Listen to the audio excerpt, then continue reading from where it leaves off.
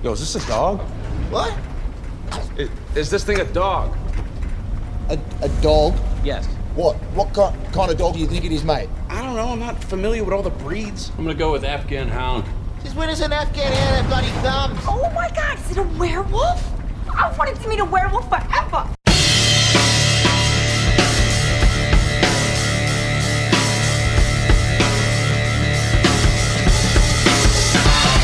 All right, welcome back, analysis listeners. Welcome back to back, Barry Irving. There we go, back to back. I got the Bulls jersey. We might have to do the three-peat. Yeah, we might have to do the three-peat. And then you got to go try something else completely different, like minor league baseball. And then you come back and see if you can run it back again. Minor league baseball. How about something like a finance podcast or something? Yeah, we're gonna go try to do a finance podcast. Fail miserably, and then come back and we'll try to see if we can go back to back again. But anyway, think the trajectory is there. Good to have you back on, buddy. We're talking about something that's right in your wheelhouse here, which is superhero movies. You're our superhero correspondent. There's a movie that just came out that's making a lot of waves. There's a lot of buzz around the Suicide Squad. What are your feelings towards this movie? Well, yeah, the Suicide Squad definitely. It's been an interesting trajectory with this IP, especially this is going back to like what was it, like 2015, 2016 when we got that trailer for the first one. The trailer for the first one should be in the Hall of Fame. That's what I'm saying. Trailers. Like legit, maybe the best trailer I've ever seen. And the movie came out and it was a huge dump of shit. And here we had, in my opinion, we've got like a redemption for this property. Okay, so you're pro the Suicide Squad. I enjoyed the Suicide Squad. Yeah, okay. I will say I enjoyed it. All right. Well, a lot of people seem to be enjoying this movie. Critics, I believe it's high 80s in terms of Rotten Tomatoes. Audience's scores are in the 90s. Box office right now, it's sitting at $26 million for its opening weekend, and that's $26 million US, $45 million worldwide. I think it's got a total of $71 million overall. And considering it was also released for HBO Max viewers for free, that's pretty impressive. So a lot of people are seeing this movie. A lot of people are enjoying this movie. I was not as big of a fan. Okay, so we'll start there, and we can have some perspectives on why you enjoyed it so much, why I didn't enjoy it as much. Also, to bring some visibility here, Hayes ended up seeing this movie with some of his buddies in Michigan. So we were on a trip to Michigan. Some of his buddies were going out. So he actually, not a superhero guy, went to the theater, absolutely hated it, and is now swearing off any superhero movies in the future. This was the last straw for him. So Hayes is out on it. I'm not as severe as that, but I did not have fun watching this movie necessarily. Talk to me about why you liked it. Oof, we got an uphill battle going, don't we? Yeah, why I liked it. I thought it was just like, I'm not going to say it's like life-changing or like genre bending or busting. I don't even know if this necessarily pulls DC out of the hole that they've sort of gotten themselves into. But for me, I didn't really have high expectations just based on DC's track record to this point. And I legitimately like had fun. Like I watched it at home. I watched it on HBO Max. Didn't go to the theater. That might have been part of it. I found myself audibly laughing at some of the jokes. And well, first off, just as a comic book fan, what that property is kind of meant for, what those comic books are sort of meant for, it really is. I forget the gentleman's name who like wrote some of the original Suicide Squad comic books, but he like describes the members of the team as cannon fodder. And it's kind of this property where it's like where DC would send their villains to kind of send them like obviously in the storyline, it's these black ops missions that they're sending these criminals on, Yeah. but it's essentially DC would take their villain characters, put them into this comic book where certain villains would get highlighted and then come back to their respective properties as a more popular villain, Okay. hopefully. And then other villains would just get taken out. And, because Superman and Batman have these codes where they're not going to kill. So you can't eliminate the villain through the hero. So you got this story that just eliminates these extra villains. So that's sort of like the feeling of a lot of these missions when you read these comic books, is that anyone is expendable at any moment. And I thought this film did a really good job with that, whereas the first film did not. Okay. And yeah, I just genuinely just enjoyed it, and I was in for the ride. Yeah. Like I said, it's not something like I don't even know if I need to watch it again. And I don't know that I'm necessarily like begging for a sequel, but I had fun watching the movie, and Fair enough. wasn't expecting that. So let me talk to you about a couple things that I'll give this movie. Okay. We'll see if we can find some common ground here first, Okay. before I talk to you about why I have problems with it. First of all, I love the idea. Okay. It kind of turns on the head this noble superhero pursuit, like you're talking about, that the codes that Batman and Superman live by. And really, these people, these Suicide Squads, they're not there trying to save the world. They're not there for any sort of nobility. They're there because they're bribed or coerced, right? And they're there because they have a bomb inside their head that someone can explode. So, I love that idea as a concept, whether that was from James Gunn or whether that's from the comic books. I like that. And it also feels like, go with me here, when I was a kid and I went to Disney World, there was all these character breakfasts. You could go have lunch or breakfast with Winnie the Pooh or Mickey Mouse, but there was always one that was just villains, like villains only. And that's the one that I always wanted to go to as a kid. You'd have lunch with Jafar or something, and it feels like that. And to me, I'm a fan of villains. To me, what makes a superhero movie better than, a different superhero movie is the strength of its villains. And so to go, okay, I have a concept where it's only going to be villains, and it's going to be very gratuitous with violence. It's going to lean into depravity and the darker side of a comic book narrative. I'm for that, right? I think this movie does some of that. And what I'll also say is it's very heavy in style. It's very heavy in action-based bits. And those work from time to time. Here's where I start to have a problem. It lacks any sort of narrative. The characters, in terms of what motivates them, for example, Idris Elba and Bloodsport, is that his name? Bloodsport? Bloodsport, yeah. The scene with him and his daughter and the whole "fuck you," that was rough to watch. That's just bad. That's just bad scene work. Not from the actors, but script-wise. I thought it was really rough. And What do you mean by that, though? It's so the actual escalation of the scene and the resolution of it and why that would motivate him in certain places, I didn't connect with. I didn't believe any of it. I found it unbelievable. Okay, I don't necessarily think it was supposed to be realistic, but yeah. Okay. Well, I think that's supposed to, there's at some point, there needs to be motivating reasons or compelling reasons for these people to act or behave a certain way. And so whether that was supposed to be a joke or not, if it was supposed to be a joke, it didn't feel like a joke. And if it was supposed to be a real scene that motivates a character later, I didn't get that either.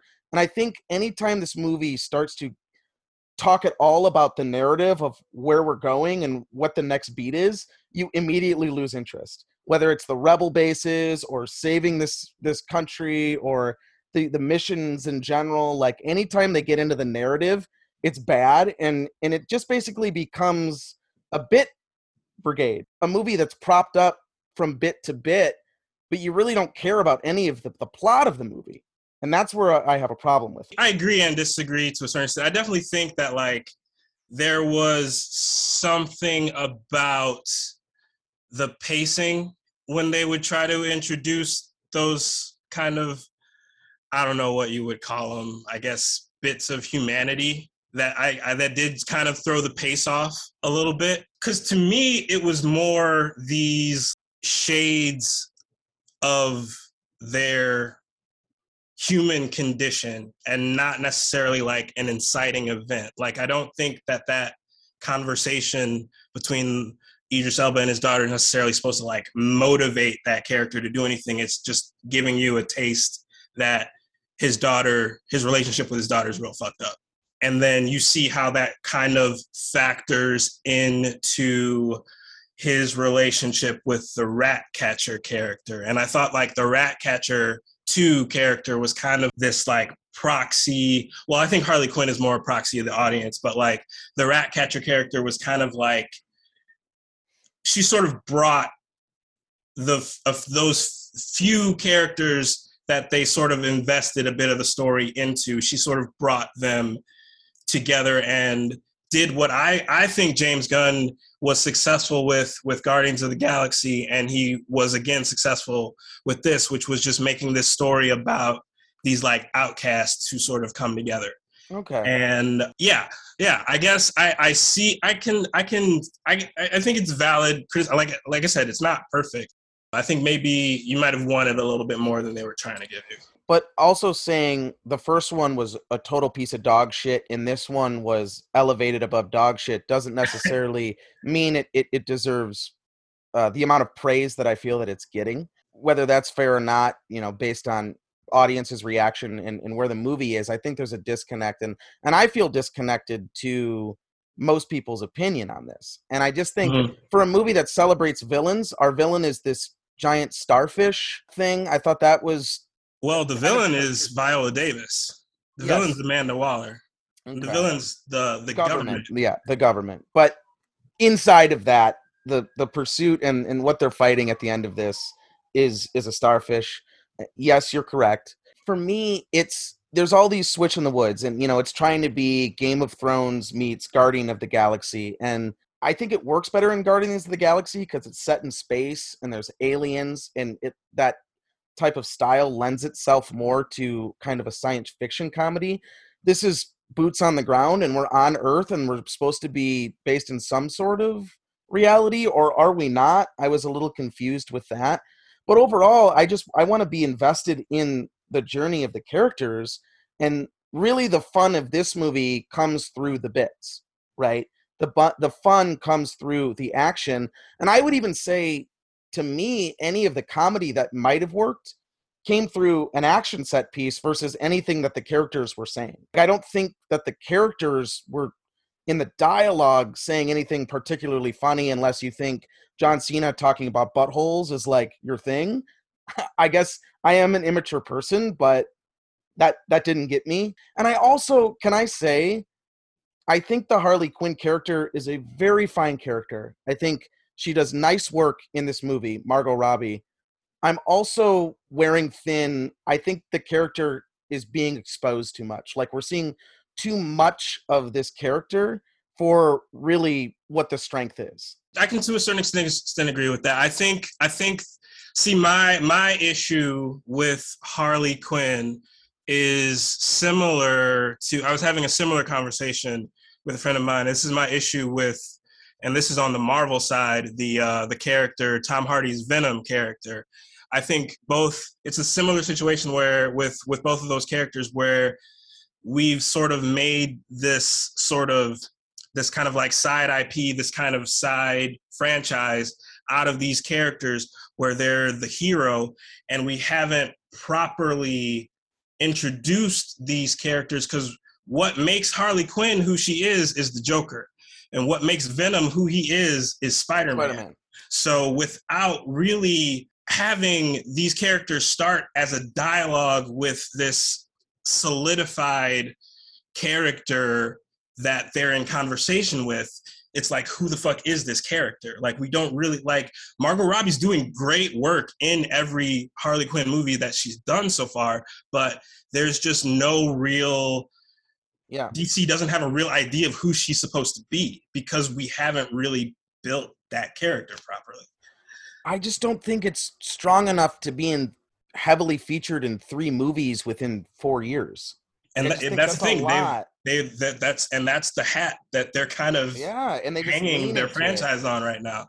And it feels, no, I definitely agree with that. And so some of this movie, I don't know if I'm articulating myself well enough here. When I say Game of Thrones, it's because they kill off so many characters with abandon. Yeah, like that's why I say not anything else from Game of Thrones. But I also feel, and I think my biggest gripe with the movie is it feels repetitive at times, where they introduce a bit. Let's say it's the polka dot man and his mom.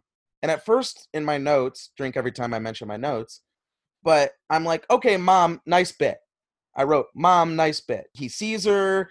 She's this old woman in her 50s, and it does this kind of like funny bit. He's seeing her almost like Bobby Boucher sees people that have wronged him in The Waterboy, right? And I'm like, okay, nice bit. And then they like keep going and going, and by the end, I'm like, all right, thanks for another giant mom bit. All right, that's cool. And there was just a lot of repetition here in placement of the plot because they knew that the actual journey of the characters was weak. So we'd rather just pump more action bits or more repetitive bits that we introduce that work early into the story versus like having an actual story. Another thing they did well, though, I like how we didn't need to reintroduce the Suicide Squad. We just dive right in. Yeah. We don't need to understand the prison and the Amanda Waller and they say that was table stakes from 2016. We can skip all that bullshit. I did like that they did that. And that's the thing. Like, I like, again, familiar with this property, having a kind of an idea of what is supposed to be delivered, not having it delivered the first time. Then you sort of see all of this promotional footage coming up, and there's just so many fucking people on this team. And it's like, man, what are they doing with this movie? So then to just have it start and to just get half of the team fucking 86 right out of the gate, I thought that was awesome. That was a good move. Act 1 was nice. I actually didn't mind Act 1. The middle of the movie was poor. And the ending did not bring me back. But For sure. I will give you Act 1 was good. I can agree with that. Besides the daughter Elba bit. Like I did not like that scene. I'll get over it. Another thing that I didn't mind was when Harley Quinn was taking out the complex and there was all these kind of creative shots with flowers. Interesting. I thought that was a scene that would sort of like be kind of polarizing. I actually feel like you need to kind of, if you haven't seen Birds of Prey, that scene might just fucking really come out of nowhere. No, I had seen it, but I just thought it was shot. Even if you take the flowers out, I just thought the fight choreography was good enough to where I could appreciate it. Totally. And that was really, they wanted to lean in. They wanted a big Harley Quinn action set piece, and they gave it to you. And I thought for the most part it worked. It was kind of cool to watch her remind you of how fucking nuts she is when she blows the dude away, though. You know, you're like, oh yeah, she still is insane. Like, she's cute and she's been in 3 movies, and you don't always get that, but she definitely reminds you in that moment, you know. For sure. Yeah, a difference of opinion. I know it's a superhero movie, but that doesn't just give you an auto pass to punt on a general compelling plot and stakes for your characters. And I thought, besides having a bomb in the back of your head, you know, the emotional stakes for a lot of the characters missed for me. Outside of Ratcatcher, who I thought I was genuinely interested in as a character, most of the other cast I was not. So the double cross, when that happens, it feels like it comes and goes. I almost forget it instantly. I had problems with the plot, thus do not understand why people are raving so wildly about the movie. Most people I speak to directly are saying, yeah, it's better than the first one. Like, that's most of what I hear from people. So if that's the expectation and people are okay and we'll call that good, then it is what it is. Yeah, I mean, I guess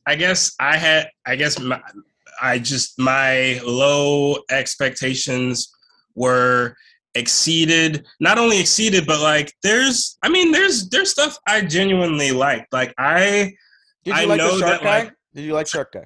Stallone, yeah, I liked King Shark. I thought He was very Groot-esque, but he had his moments. He's where all the like gnarly action comes from, when he like splits that dude in half, and you see it. There was some pretty grotesque kills there. To me, it's like if you've seen one CGI massacre, you've seen them all. So that didn't like. I know I'm being a cynical asshole right now, but that scene was kind of cool. Or just when he would just devour people whole, or just be gnawing on a head like he's gnawing on a carrot or something. Yeah, that was kind of interesting. I thought it was just like it was kind of absurd. Like it was very much, it delivered in the form of like billion-dollar superhero movie special effects, but it was like just absurd, and like in a way that can push the envelope in a way that Guardians of the Galaxy might not always be able to. Yeah. And yeah, it's a big fucking starfish. That's real silly. Like that's real fucking silly. I dug it. Fucking, I feel like people who are coming to me and like trying to talk to me about King Kong and Godzilla being a legitimate movie this year, like I think like it's apples and like what's the difference? Like it was more about being on this journey with these outcast characters and sort of finding out I liked how they laid into the sort of anti-establishment themes, and I thought Viola Davis was really good in the film. Like, she's really well cast. She's perfect at that cold, just snarky, cutthroat. Yeah, I really think she's one of the strongest pieces, but she's also in like 3 scenes, you know. So that's fair. But like, I thought there were just little touches of things that were like poignant to things that are relevant today. Like the way, like, to the credit of at this silly ass fucking starfish, after this fucking ridiculous magnum opus of rats tearing it apart, this moment when it like talks about how it was so peaceful just looking up at the stars, like that's James Gunn sort of commenting on fucking humanity and how much more peaceful this universe could probably be without us in it. Like, that's some like, that's like, they sneak little deep shit in there. I thought it was cool. Cool. Well, it's okay to have disagreements, Barry.